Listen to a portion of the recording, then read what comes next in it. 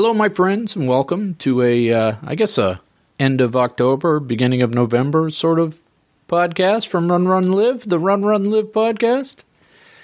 Hey, so I have some updates for you today. As for the format, heck, who needs format, right? We're just winging it. But as a semi-pseudo format, I'm going to keep dropping in short pieces on self-improvement and how to navigate out of dark places. I'll do a little intro commentary like this, and then I've got a couple of pieces I've written. We'll see what I can record here. And I'll give you my updates in the outro. So that's my semi-pseudo format for you.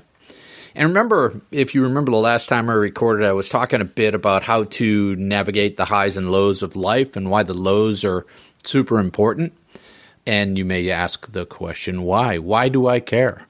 Well, because I know this time of year, we get here in the States anyhow, we get the clocks change and it gets dark and it gets cold. And, a lot of us get those seasonal blues this time of year. Days get cold and dark. But for you folks in Australia or Brazil, just set this aside and don't listen to it for 6 months. But I get these low points too. And the way I've learned to work my way out of them is to practice this, I'll call it daily self-attention. And I hesitate to call it self-affirmation or self-love or even self-development.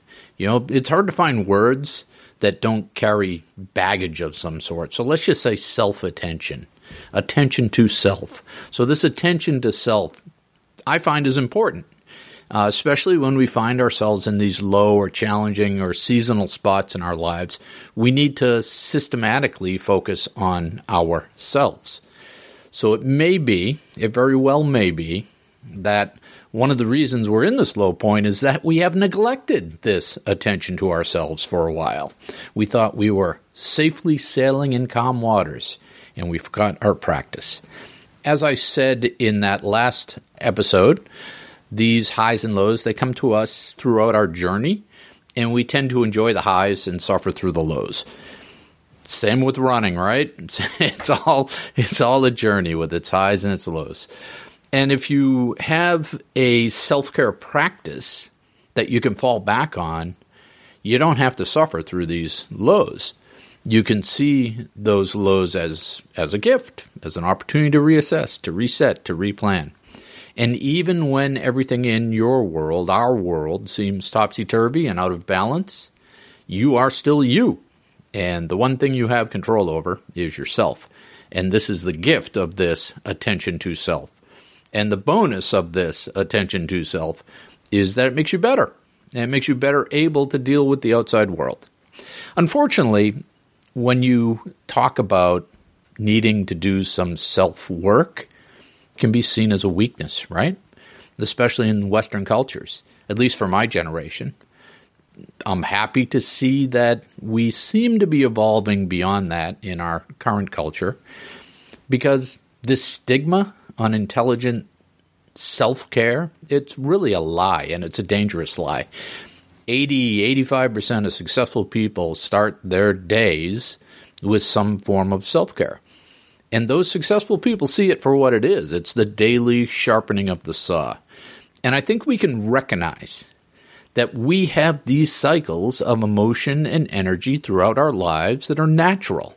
And feeling guilty or bad about these natural rhythms just compounds the problem. When I go into these troughs, I've learned to get back to basics, to return to the basic truths of who I am and what my values are and what my purpose is. And then I work with that in the morning, every morning as part of my routine. And this allows me to show up with my best self for the people who need me. You're not doing yourself or anyone else any good. You're doing them a disservice when you show up incomplete or with bad energy.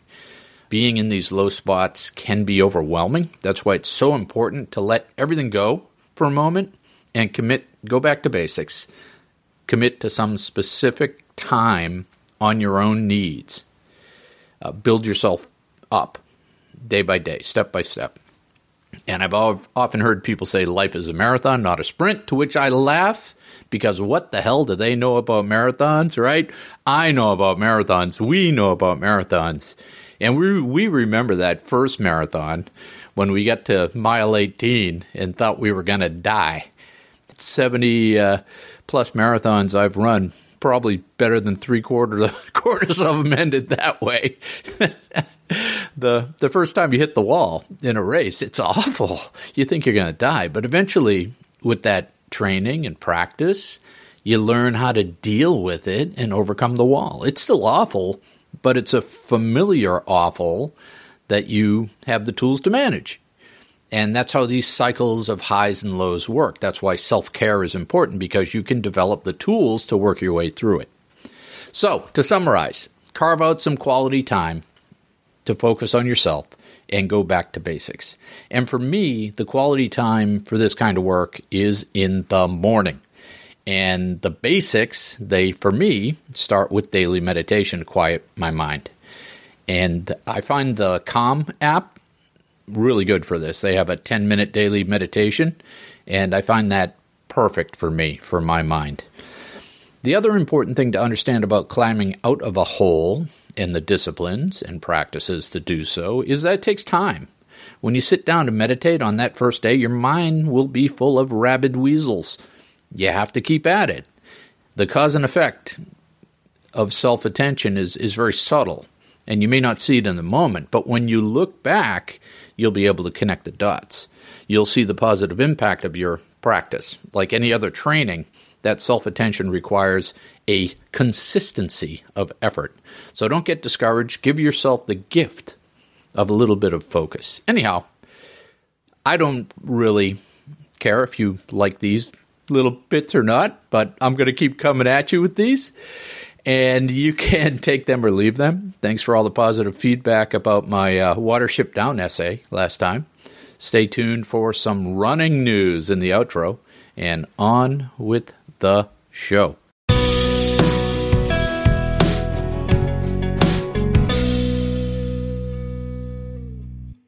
Okay, my friends, here's a day one article for you when you find yourself in a low spot, right?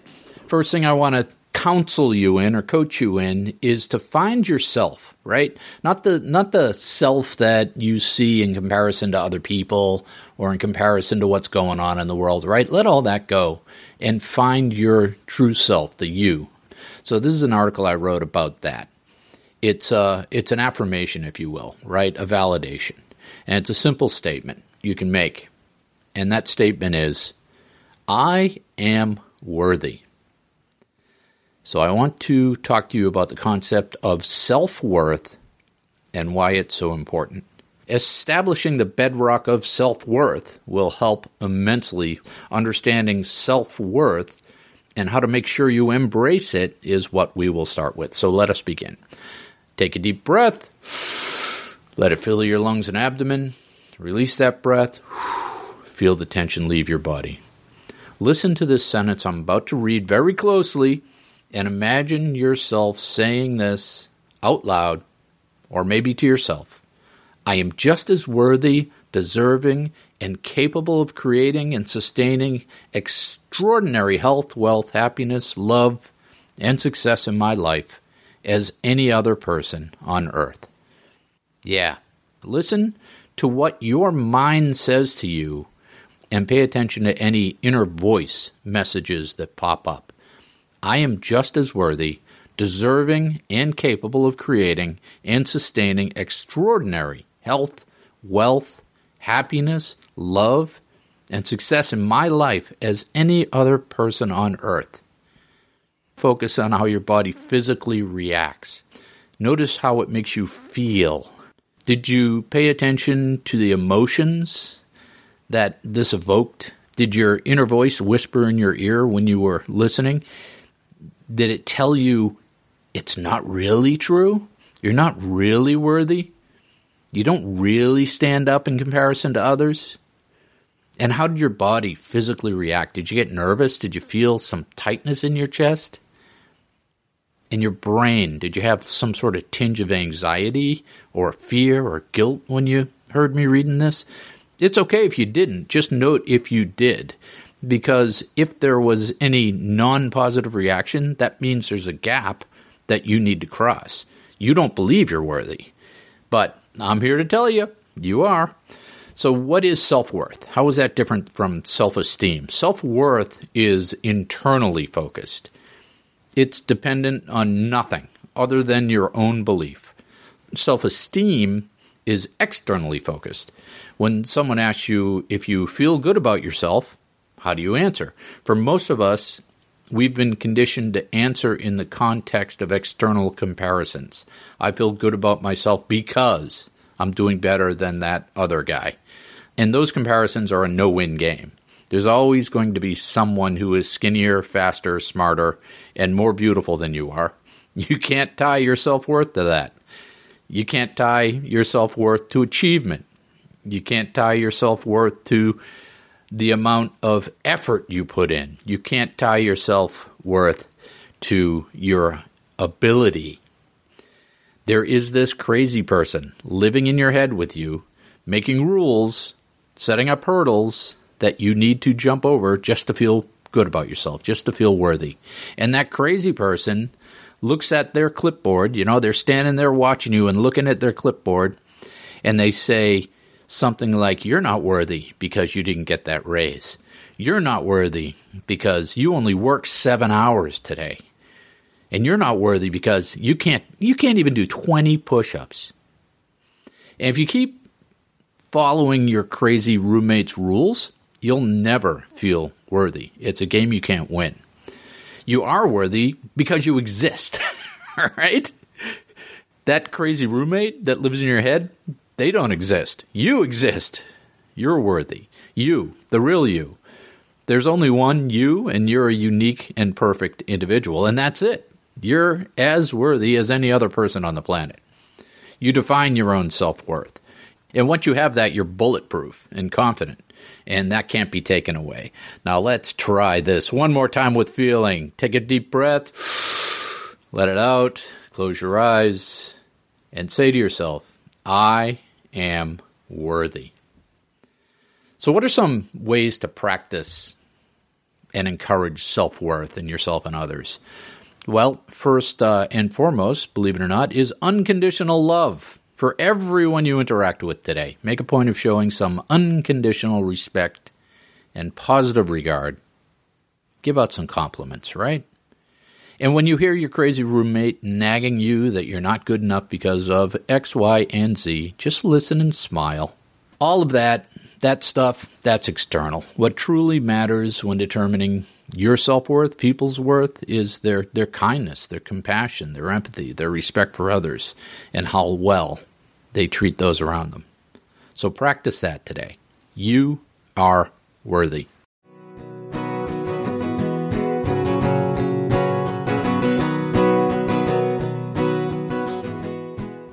So, my friends, the big news is that, I started running again. I went to see the doctor, and we reviewed the MRI results on my knee. And the big reveal is that the bruise on the bone has, for the most part, healed. There's still some soft tissue degradation in there, but the big bad bruise is better. So I started running again. My first run was 0.8 miles with Ollie around the neighborhood. And then I bumped it up to 2 miles on the trail with Ollie. And then I capped off the week 1, with a big 3.5 mile run with my club. How about that, huh? So how did it feel? Well, beautiful fall weather here. Great for running. I mean, my legs were actually sore after that first trail run. I woke up the next day. But the knee still hurts. It has this pain in it when I'm climbing hills. But at this point, I'll take what I can get. It's definitely a mood lifter for me to be able to get out there. The trick is going to be keeping myself in check and not doing anything stupid. The universe, I guess, was talking to me with this injury, so I'll just have to listen. I'm going to be a new age group on Monday, and I need to find a way to run with joy and make it sustainable for this next part of my journey. So with that, my friends, I'll let you go. Sorry for the late updates. It's hard to squeeze the recording in. I got a lot of stuff going on. Hope you all have a great fall, and I'll see you out there.